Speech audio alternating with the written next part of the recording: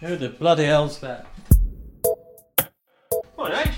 Oh, Anthony! How are we? I'm really well. How are you? Come on in! I will do, thank you. Did that sound staged? Just a little. No, it's it'll fine. be fine, yeah.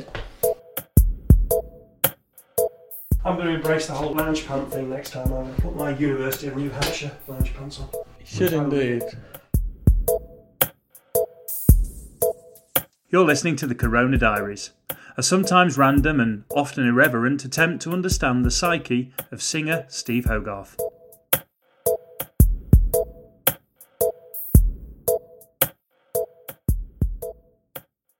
Happy New Year. Happy New Year. You can ask me what my New Year's resolution is if you like, but maybe we should go on air first. Well, I'm assuming that all of this is staying in because we're doing that thing where we talk in podcast speak. Oh, all right. We need to learn to have a conversation that isn't in podcastese, don't we? I thought this was me just talking. Is it No, not? you went straight into it's the microphone. It's that SM7B. So it turns you into what? Gary Davis. Well, hang on. Ooh, Gary Davis. Ooh. Maybe that's what you need. You need a jingle What? or two. Yeah, ooh, Mr. H. Ooh. On Perhaps your that's the podcast future. Maybe now. we should stop the Corona Diaries and have a radio show of our own. That'd be great, wouldn't it? Be Yeah. better than all the other shitty ones. Well, it would give us the advantage of not having to edit and package and send it all out. Yeah, we could just play really cool music. Yeah. The downside would be the occasional bit of editing we have to do because we've offended, well, pretty much everybody. But the downside would be being closed down on week 2, I think you'd find. We'd need about a 5 to 10 minute delay, wouldn't we? Yes, for ourselves. Not for the phone-ins. Well, there's the other problem, of course. If we'd been on at 10 o'clock this morning, the first hour would have been dead air. Yes, that's true. Yeah, it would have been a bit... I didn't wake up till 18 minutes past 10.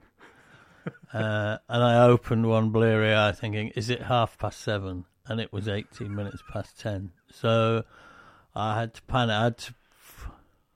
Action 1 was text Ant Short and suggest 11 o'clock. 10:30 was definitely not going to fly. So in our house this morning, what happened was I was sat in the chair downstairs and Alison shouted down at 10:15, "Has he texted you yet?" And I said, "No, not yet, but it's coming."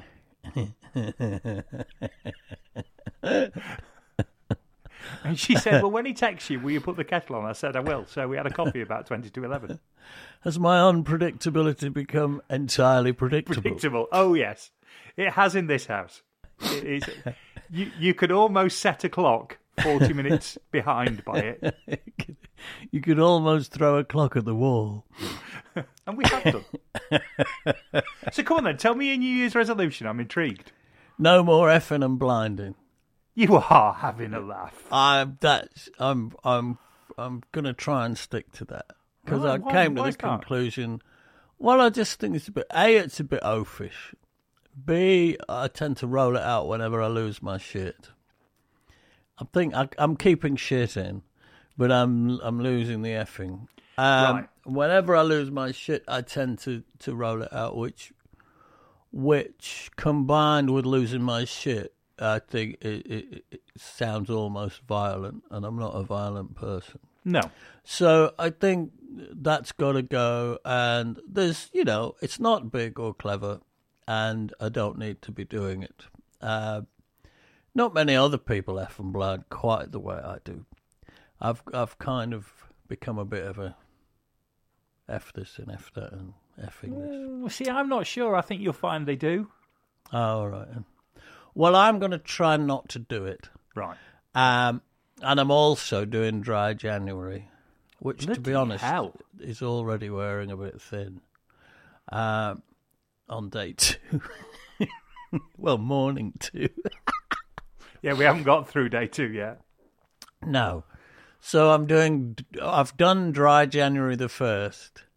I've done Can I Remember December.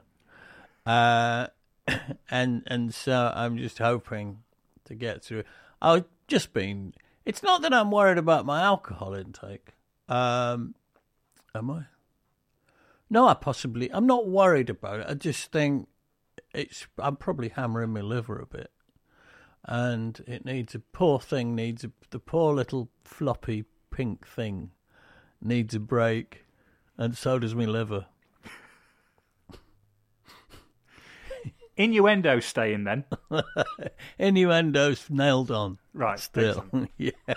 Excellent. Just without the effing innuendo. Right. So the odd word that begins with F and a word that begins with G, then I guess.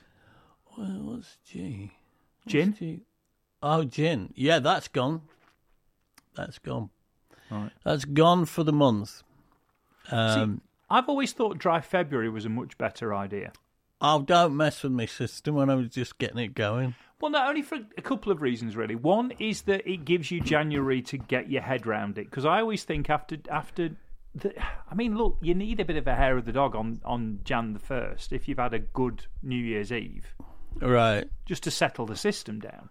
Yeah, well, I didn't. I didn't have a good New Year's Eve because we were going to have some people round, and then one by one they dropped out and decided they'd rather be anywhere else. I was going to say, is that illness or social standing? I think it was social fatigue a little bit, and also a desire to hunker down with family instead of go out. On the part of the people that didn't come, apart from Nick and James, our best chums from across the road, and they double booked because they're to say they are social butterflies is a bit like calling Anton Dubek slightly camp. They're all over the place daily, and over Christmas they were going to 2 parties a day. It's good work. That's solid, that. 2 dinner parties a day.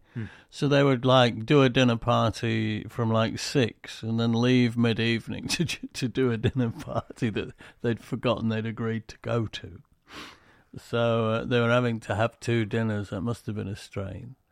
But yeah, Nick and James were going to come here for, drinks around 10 and stay for the bells and all of that. But then they realised they'd double booked. And we had been with them all day the day before. Right. At the Abbott experience, which may be another tale to tell. Well, I was going to ask you about that as well. But we'll come back to that. Let's finish with your, So, on account of that, and then being double booked and having been with us all the day before, we said, look, don't stress about that. Just go and do your thing, and we'll have a quiet one. So we had a quiet one, and it was... I'd like to say it was lovely, but it wasn't really. It was a bit quiet. You looked around and saw the people you had to be with rather than... Well, I watched Jules Holland. And, you see, I've gone off Jules at New Year. Well, we watched him because it was either him or Rick Astley. And I watched a bit of Rick Astley, and then that strange bloke came on. Rylan came on to sing a song with him, at which point it had to be turned over. I would have looked at anything rather than Rylan. Yeah. I mean, I will say in Rylan's defence, I thought he would be a really shit singer, and he wasn't. He was just, he was all right. So for maybe he's done a bit of singing in his murky past at the Nellie Stagles School of Children's Theatre or wherever he sprung from. So maybe he's had quite a bit of, or maybe he was in a band. I don't know a damn thing about Rylan except that he's quite something on the eye, isn't he? He's got a face that unnerves you a little. He looks like his own photo fit, doesn't he?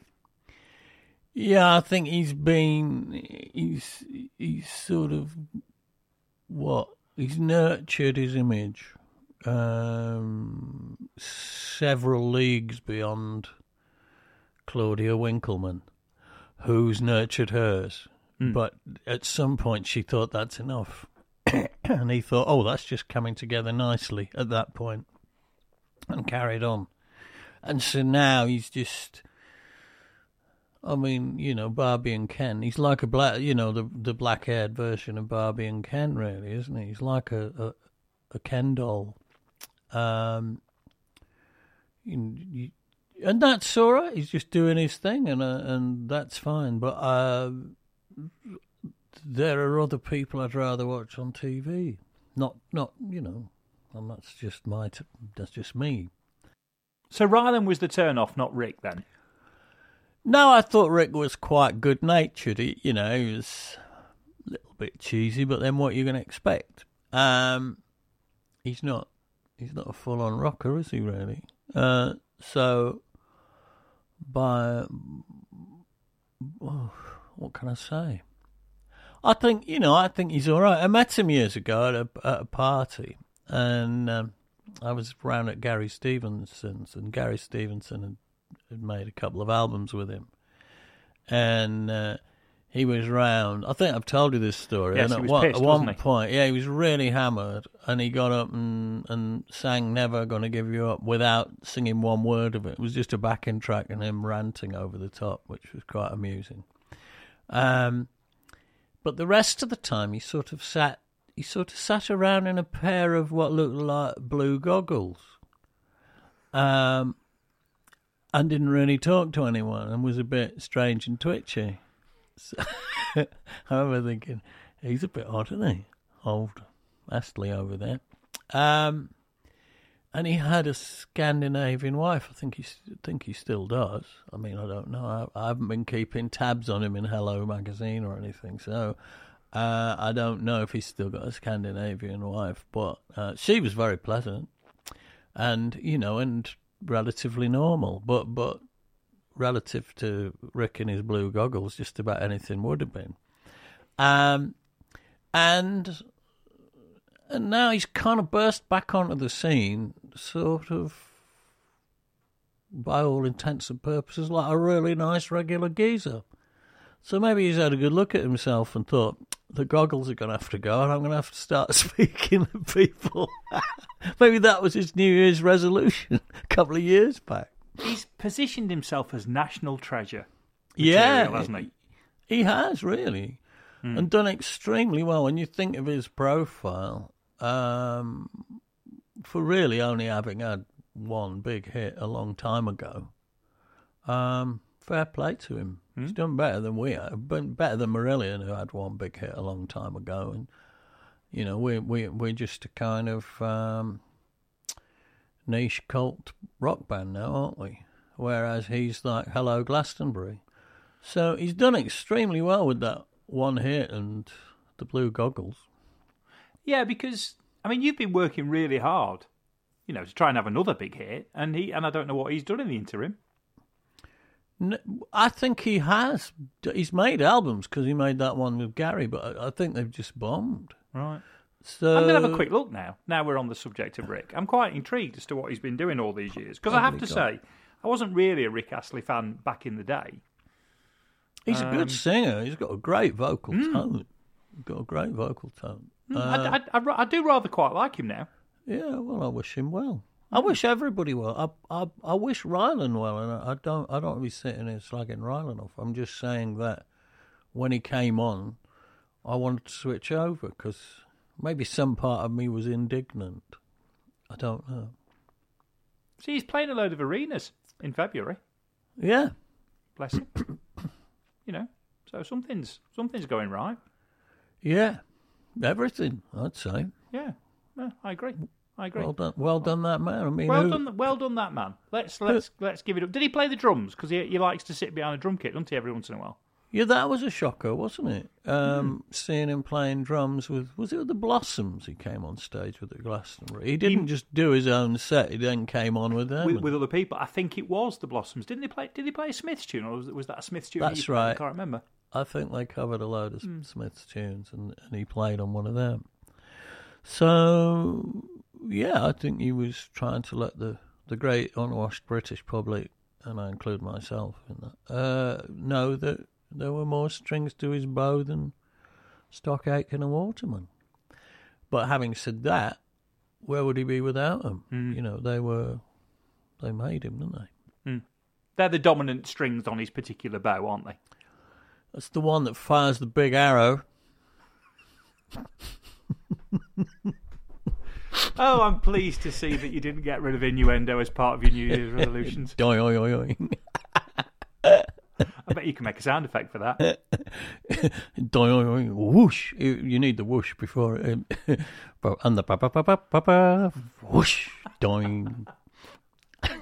Shall we start? Shall we do an introduction and everything? Oh, I nearly swore then. Did you- I was right on the edge. See, I can. I'll have a drink because I've Yeah, not done anything silly. Maybe I should just go, Ant, insert swear word here. I'm about to sound off. On my behalf. And I'll just go, in hell. Everybody's hearing it. That's the problem. Whether you say it or not, they're hearing it anyway. Yeah, they know I'm thinking it. That's They know the exactly trouble. what you're thinking. You've got to stop thinking it. That's the challenge. Now that might take till next New Year. Go on then. Let's start. 191, isn't it? Yes, I'd like to dedicate 191. Oh, is it 191? Yeah. Oh, my filing system's really screwed. It's really screwed. I've just called it 190. But never mind. Yes, I'll dedicate this episode of TCD, Sorry Lucy, to Rylan for being so horrid. Okay. And at the same time, I'm going to dedicate it to Rick for just doing what you're doing beautifully. Excellent. Right. Hello and welcome to chapter 191 of the Corona Diaries. And prog, really. Prog, really? Well, I feel the need to say I'm prog, really, you know, when we dedicate the episode to Rylan and Rick Astley. All right, all you proggers, we're down there with you. We're right with you, 100%.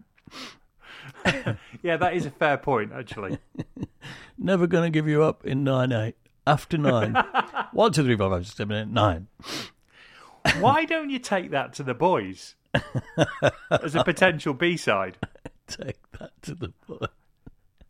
Prog never going to give you up. Yes. Well, we might as well, if yeah. Was that a gravy train I heard going by? Oh, before we crack on, well, let's face it. What would a gravy train sound like? It would sort of go. Would there be sort of a bit of gloopy slurping in amongst it, wouldn't there? As it went by. Surely it would just go, wouldn't it? Bisto. Woo woo. I can't believe you've asked me what a gravy train sounds like. Oh dear. That's the question that Spike Milligan never asked the BBC sound effects department. That he probably, that's the one he missed. That's the one he missed. So come on then, because you hinted at it earlier on. We've done your New Year's resolutions. We've talked a little bit about Rick Astley. Tell me about ABBA, because you went to see Voyage, didn't you? Voyage. We did.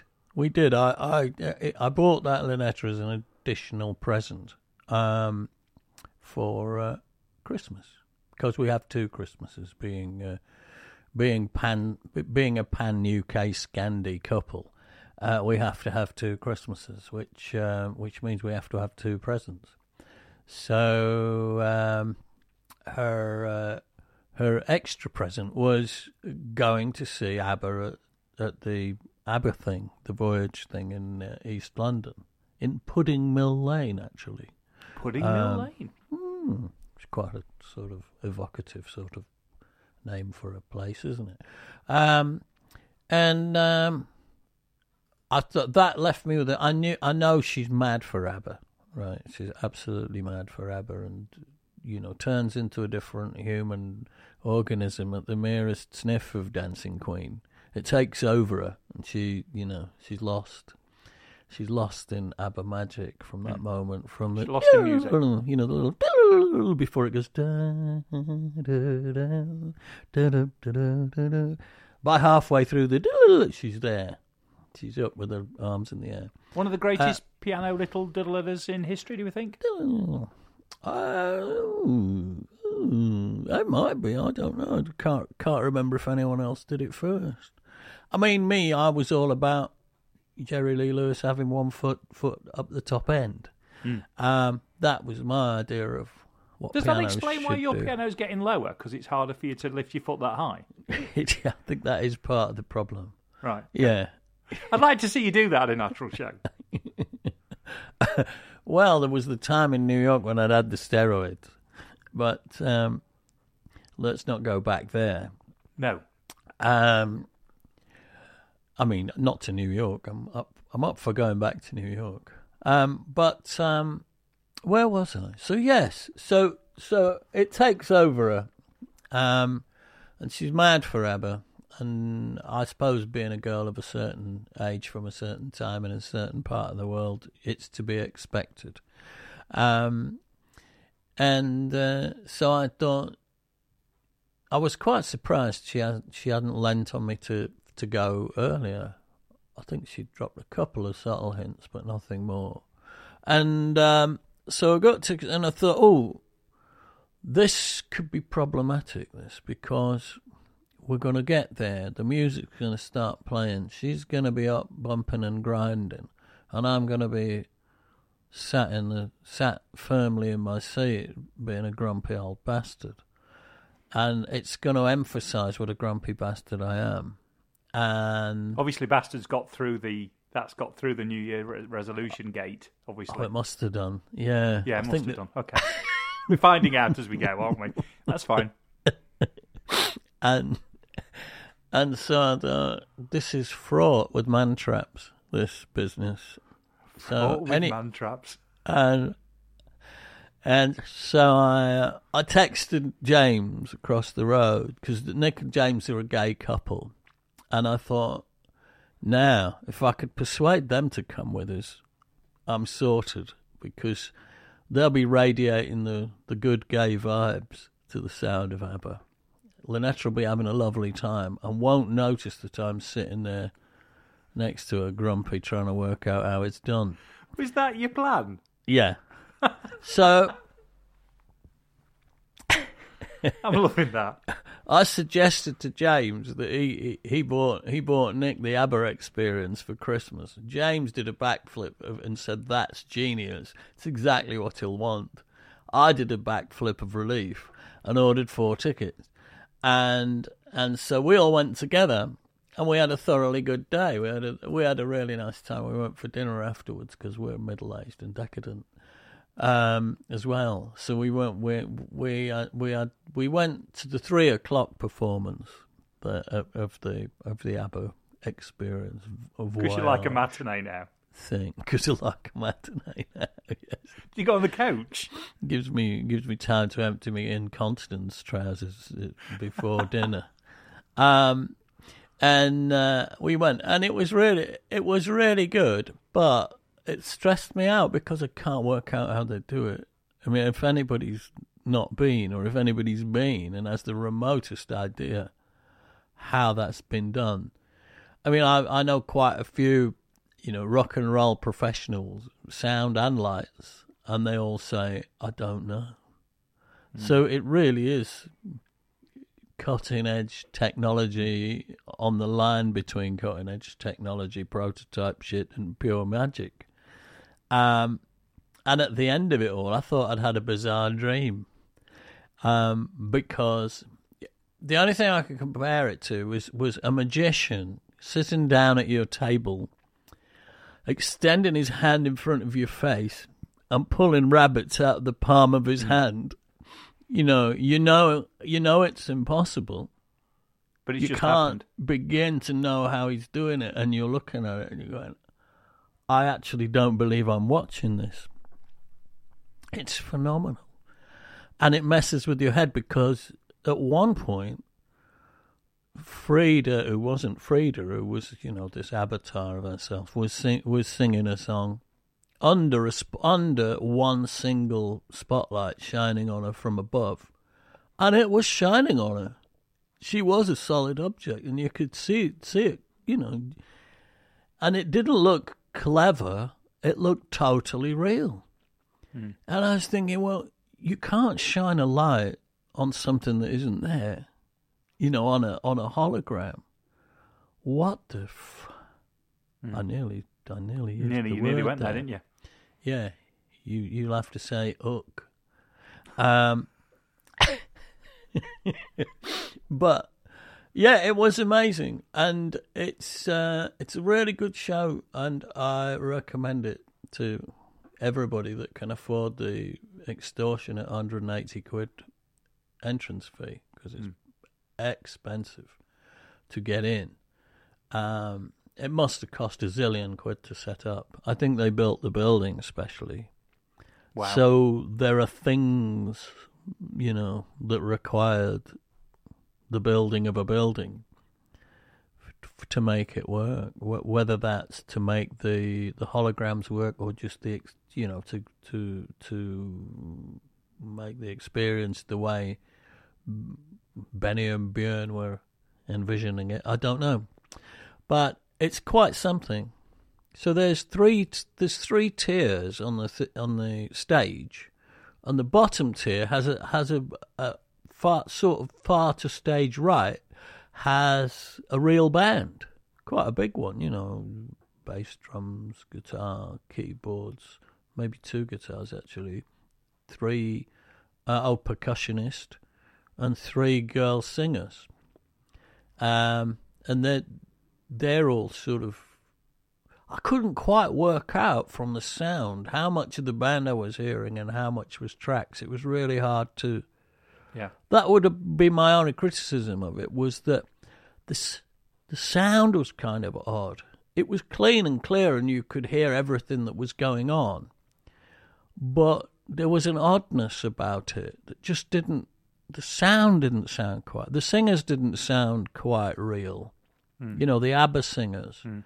And I don't know why that would be, because they must have just lifted all the vocals straight off the masters, of the records, because they sounded like the master record performances, but they didn't sound sort of first generation. So whether they were heavily processed at the time they made the records and bounced together, and they just couldn't make them sound real. Yeah, that's possible. Because they'd been zinged and scroomed. Or even if they put through a have scroomer. messed with them slightly because they weren't necessarily consistently in time, because I guess everything's got to be on clicks if you doing that show. Timing's got to be paramount, hasn't it? It's got to be on clicks, yeah. So whether the original, whether when you lifted them they needed some shuffling a bit and that affected the overall sound, but even that doesn't tend to nowadays. When you mess about with that kind of stuff now, it doesn't tend to affect the pitch or anything. Just didn't sound real until. I mean, I don't want to throw a lot of spoilers in for people who haven't seen it, but at one point they did "Does Your Mother Know That You're Out?" Which is the one that I get them mixed up. Björn sang that, didn't he? The girls didn't sing it. And so he sings a bit of verse 1, and then they kind of put a key change in it, kick it up, and the 3 real girl singers down the front got a kind of moment to shine and stomped around the stage, and they sang it. And they sang it really well, and they sounded really real, because they were, So that was kind of interesting as well, and they did a few cool things. It's not a spoiler, I don't think, to say that at the very, very end, the 4 of them come out the age that they are now. The four members of ABBA walk out and wave and take a bow, and they are 4, 70-year-old people, but they're not real either. But they look totally real. And they walk out and take a bow. And that's an illusion as well. But they look even realer than the young ones. But then I suppose I've been thinking about this. I've not thought about much else, to be honest, because it messed with my head so badly. but they'd have so many more data points to generate whatever these things are, you know, the hologram or an avatar or whatever you want to call it. From the real thing, you've got everything, haven't you? Yeah. To run with. Whereas the young ones, you know, you've got all the moving parts, because they did that thing where they stuck all those dots on their bodies and scanned their movements, and when they were making these things, when they weren't made, they were just it's all just a computer program by all accounts. But of course that would have been, you know, the young faces and all that had been manufactured from photographs, I guess, and maybe from old video and whatnot. Whereas the way they are today, you've got an unlimited amount of data points because that's them to scan, you know. So maybe that's why the old ABBA looked even more accurate and real than the young ABBA. It must mess with your head, you know. I mean, imagine if you could do that for yourself and stand there and look at yourself 40, 50 years younger. How must that feel? It must be really spooky. Well, I watched the new Indiana Jones movie over Christmas when it hit Disney, and I'd seen it at the cinema anyway. I'm a big fan of Indiana Jones. But I wonder what Harrison Ford must feel like looking at that de-aged sequence at the beginning, because it's not one of those fleeting ones. That's like 15 minutes of the movie is him de-aged. Now, my understanding of how they use that technology is the actor plays the part now, and then they de-age the face. Yeah. But how he must feel looking at that now, because do you know what? I mean, the first time I saw it, I thought, it's kind of okay, but I mean, going back, 10 years or so, it's all right, but it looks a bit weird. It looks a bit like Rylan, if you know what I mean. Right. It's not quite right. Yeah. But it's astonishing in that film. It's so close. Right. And again, what was Harrison feel like looking back at that? Because he even acted those scenes out. Yeah, I don't know. Live forever, man. Would we do it if we had the option? Because I don't know. You wonder if in the next 50 years they're going to discover how to make that possible. You know, they're doing all these experiments on what aging actually is and what happens at a cellular level to make you age, aren't they? And why dogs age at a different rate to humans, or why different species age at different rates. And, you know, you plug a few supercomputers into that shit, and eventually they're going to go, this is what does it, and this is what stops it. You know, this is what you can do to stop it. And then you have all of these people in California, because it'll undoubtedly start there, or China or Japan or somewhere, going, yeah, where do I sign? I've got $10 million. Yeah, I'll have it. And they might never get old. Imagine if Elon Musk lived forever. What a blessing to the planet that'd be. Here's a serious on a positive question. note, he'd move to Mars, so we'd be all right. Here's a semi-serious question then. After having seen the ABBA experience, how does that then affect the thinking of a band like Marillion? It just it just increases that regret at not having unlimited funds. That you know is already a kind of background regret anyway. Because you know, whenever we go out on tour, we always want to do things that we can't afford to do. I think charging 180 quid a ticket would be a step in the right direction. That would make a few things possible that previously weren't. That'll sort the wheat from the chaff. A smaller, more select audience. But seriously, I mean, I do wonder if we charge enough for our concert tickets, because people are paying 18 quid to see movies these days. Yeah. Let alone, People would pay human more beings. to see a hologram of you. I know I would. Here's another question. What are we going to do now? I don't know. No, I don't know either. I don't know. Everybody wants us to keep going, but nobody's. Well, I suppose a few people have suggested how, haven't they? They've just gone, well, keep talking bollocks. And, I mean, they're probably vaguely hopeful that one day we'll talk about the Friends from the Orchestra album. Oh, well, we are getting to that. I just, do you know what? When I think you can texted expect and that said around 11 o'clock, I was like, oh. It's not happening expect today. that around mid-May, I think. No, I think we'll Confidently. definitely try and start that. And I know I've said this before, but we'll definitely try and start that next week. Okay. Yeah. Mainly because, as well, I'm coming down to Racket for another reason you are? that I Yeah. can't disclose. But it might mean I can talk to Mike as well next week. Oh, I'm sure that would be incredibly helpful, because he will actually remember making He will know it something about and it. the process, and he won't just be going, do you know, I have no idea. Now, whether all it's the going to way be a through. hologram of Mike or Mike himself, I'm still not quite sure. Well, that is a good question, because he lost his father just before Christmas. He lost his father quite suddenly, and I think he's got quite a lot to sort out.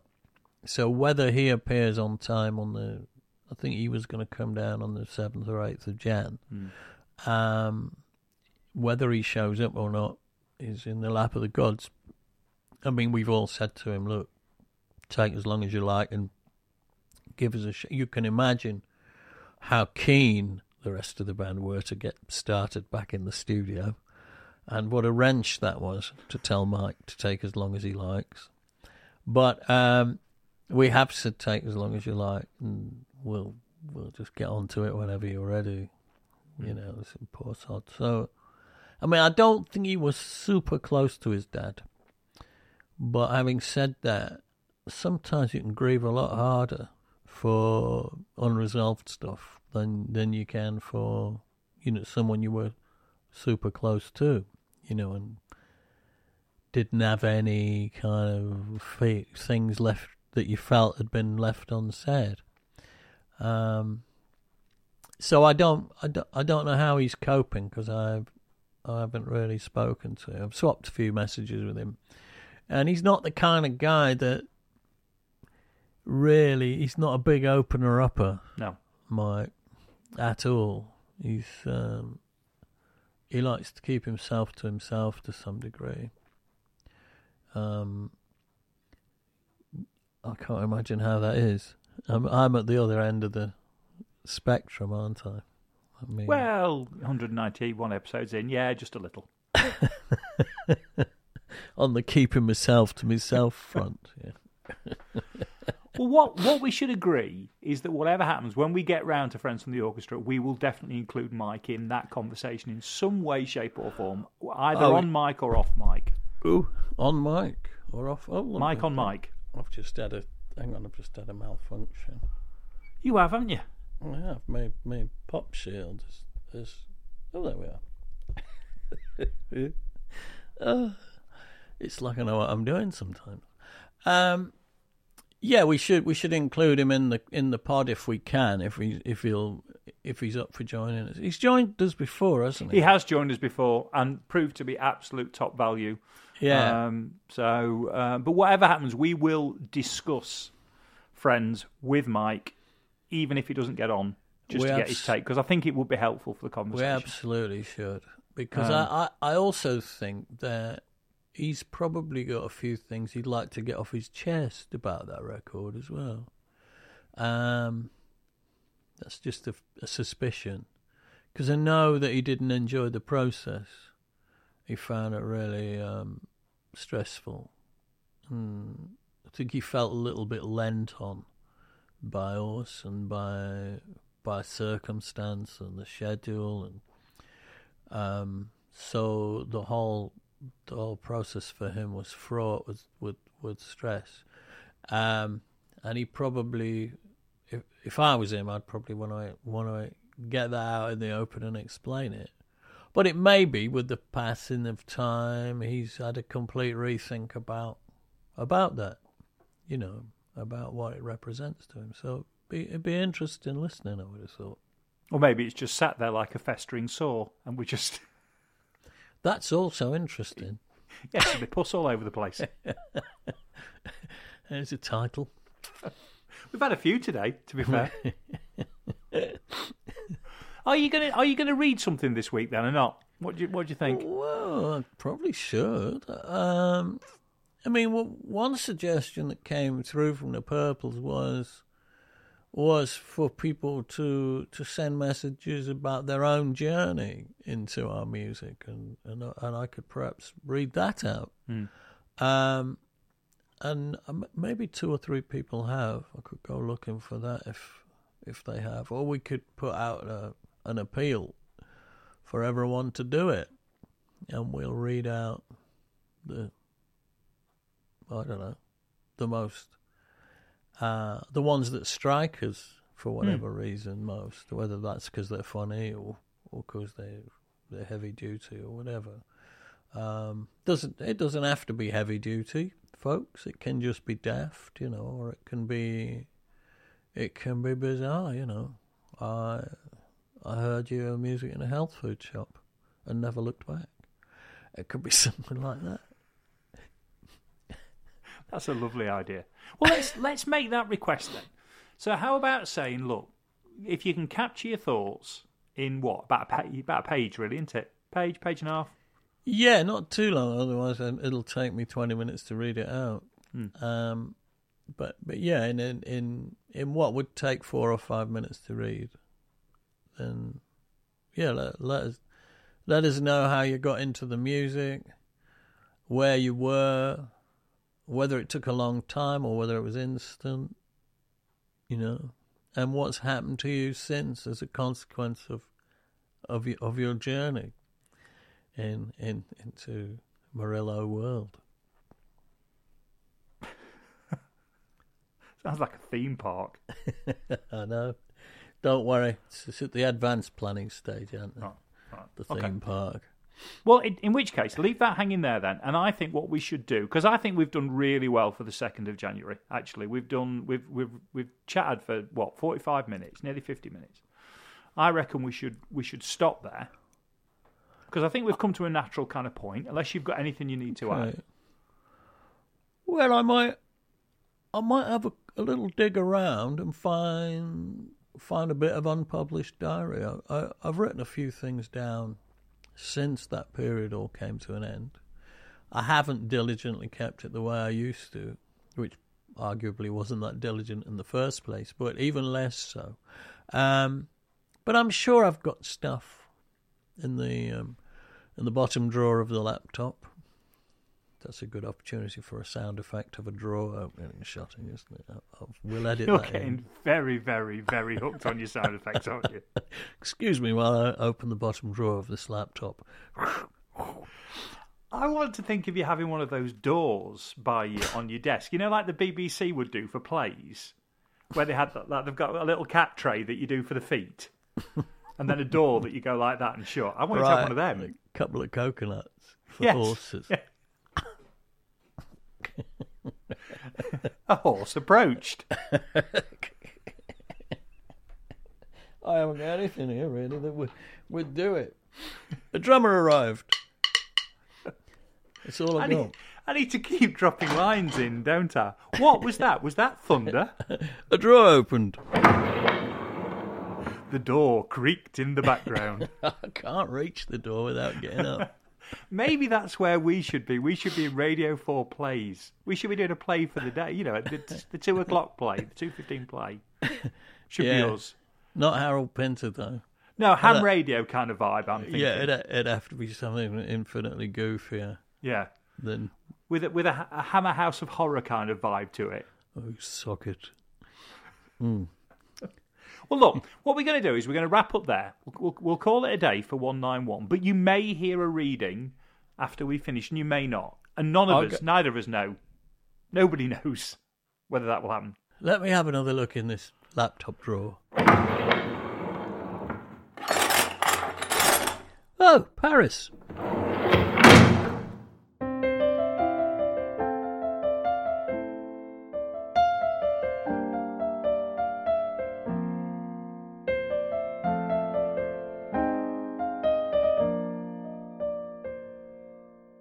Sunday, 10th of December, 2017. Paris. Club La Maroquinerie. Up at 10 for breakfast. Found a table and ordered coffee from the unhelpful Parisian waiter. Paris may have become friendlier in the last few years, but this guy was something of an exception. He bought me orange juice, coffee, and after I asked twice, milk for the coffee. A basket then appeared containing croissants and a baguette, along with some preserves in jars. All very nice. Phil joined me and pointed out that there should be a breakfast menu.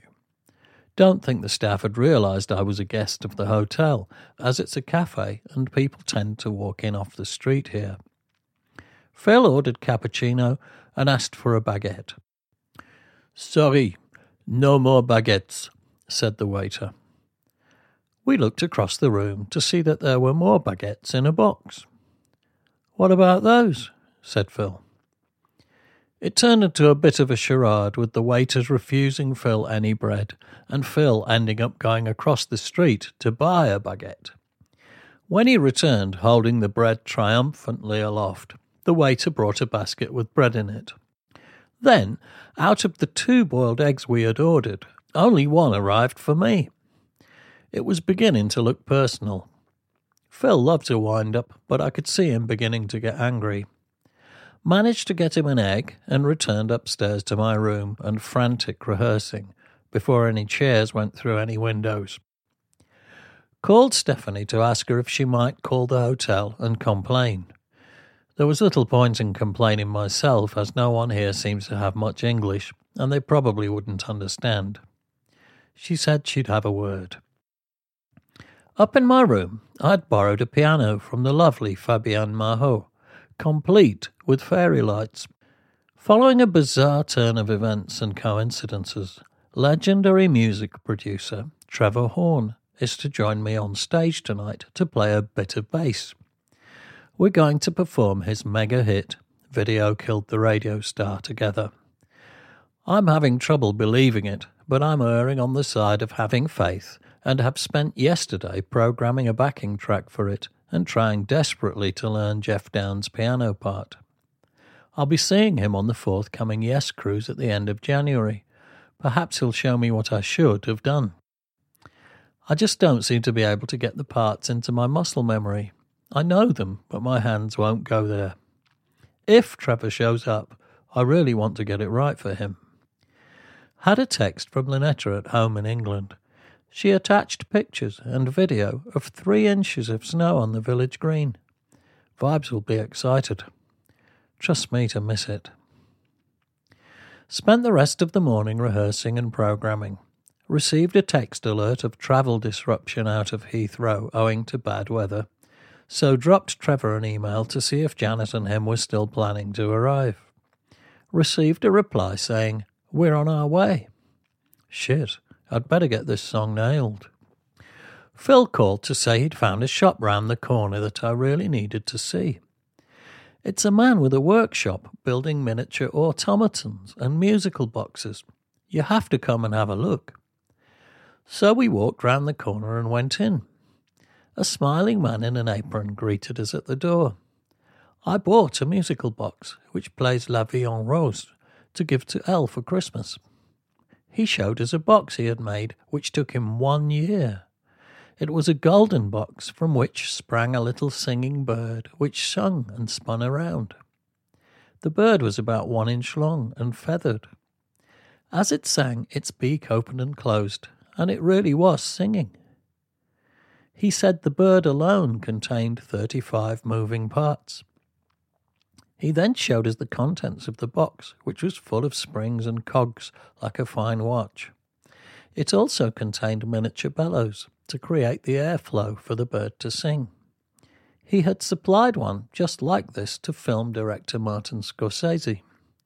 I didn't ask how much it cost, but if I was paying for his time, I guess it would have ran to 5 figures. I decided I would like him to put the musical box in a different outer case, which he said he could if we come back in 15 minutes. So we went over the road to a cafe, which turned out to be Cuban, complete with 2 really great Cuban singing guitar players. We drank cappuccinos whilst the guys played and sang. Despite my nervousness for the forthcoming gig, it was great to be among the Latin vibrations. We were having an interesting day on so many fronts. At around 3 p.m, I received a mail from Janet saying they were in room 301 down the corridor from me, so I popped down to say hello. Janet seems quiet, but Trevor seems relaxed and chipper. We were all driven to the gig around 4 p.m. It's a rock and roll club, a little reminiscent of the Cavern in Liverpool. I sound-checked first, and Phil and I checked and tweaked the levels of the newly programmed Video Killed the Radio Star before His Lordship got up and sound-checked. We ran the song a couple of times, and I began to believe that not only would it all happen, but I might get through it without looking like a twat. Trevor seemed happy. We also checked Really Like and Cage. Cage was bamboozling him somewhat with all the extra little bars of 5 and 6, which, much to his embarrassment, he didn't seem to have clocked whilst listening to the original, so we decided we'd just play the 2 songs. This had always been the plan anyway. We returned to the hotel, and Trevor brought his bass so he could check out my songs again in the hotel room. Well, he obviously wants to nail my stuff as much as I want to nail his. Cool. By lucky coincidence, my sisters, Sue and Jill, decided to come to Paris for this show. They had arrived in the hotel while I was sound-checking.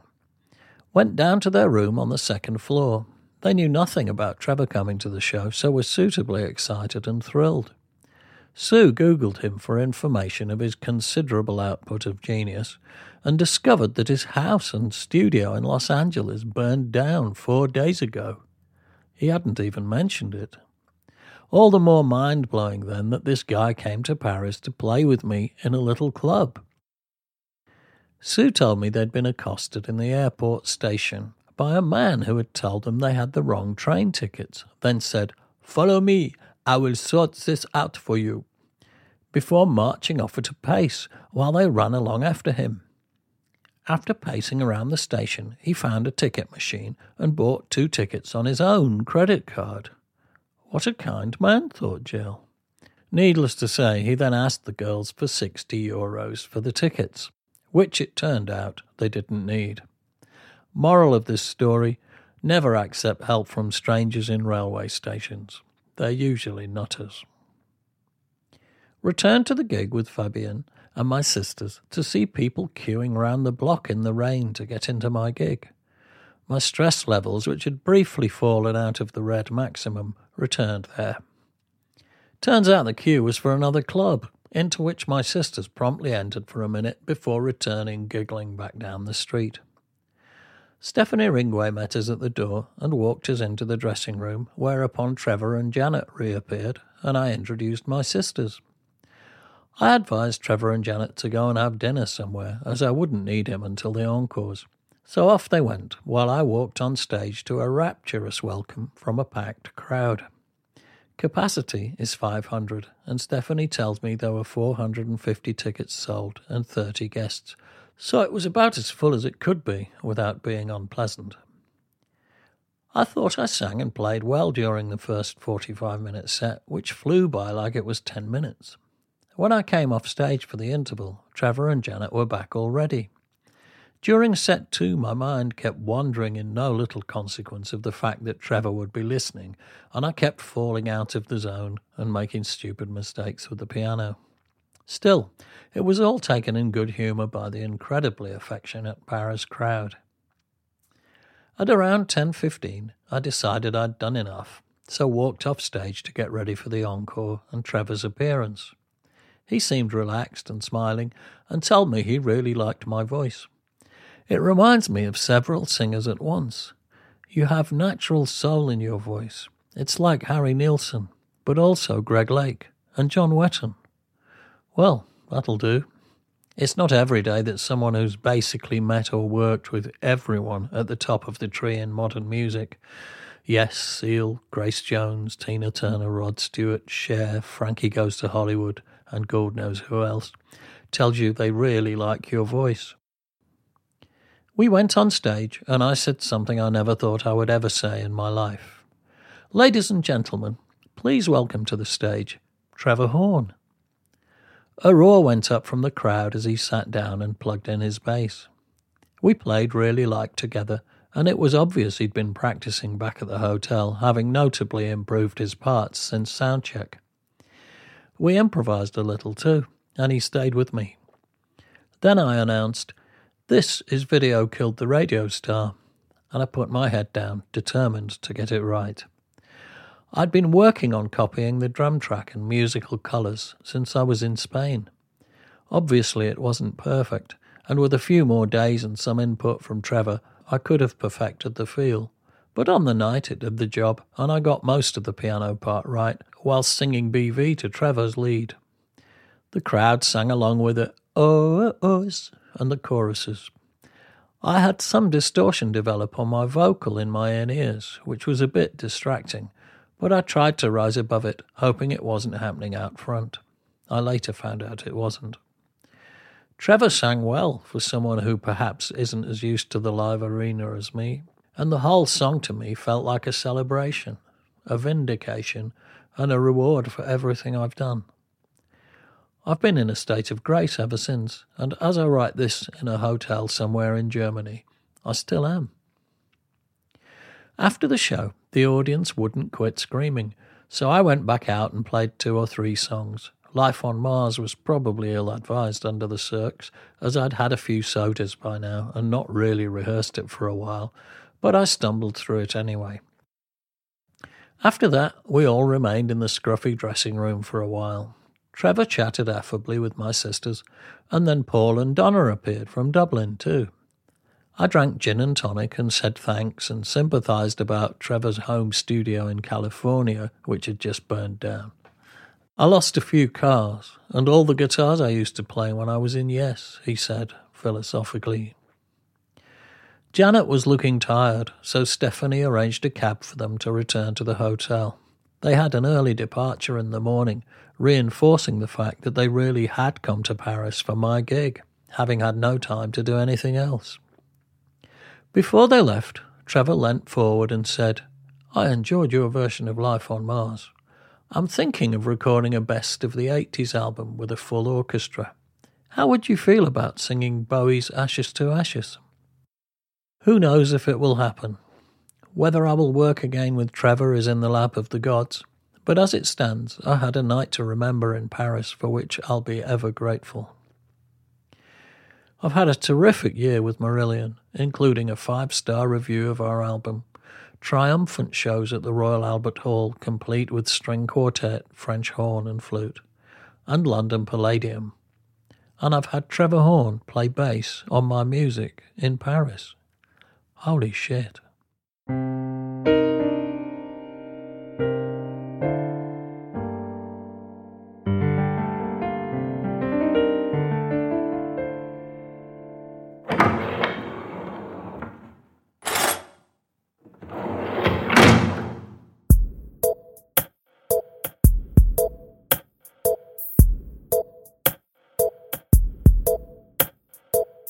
Thanks for listening to the Corona Diaries.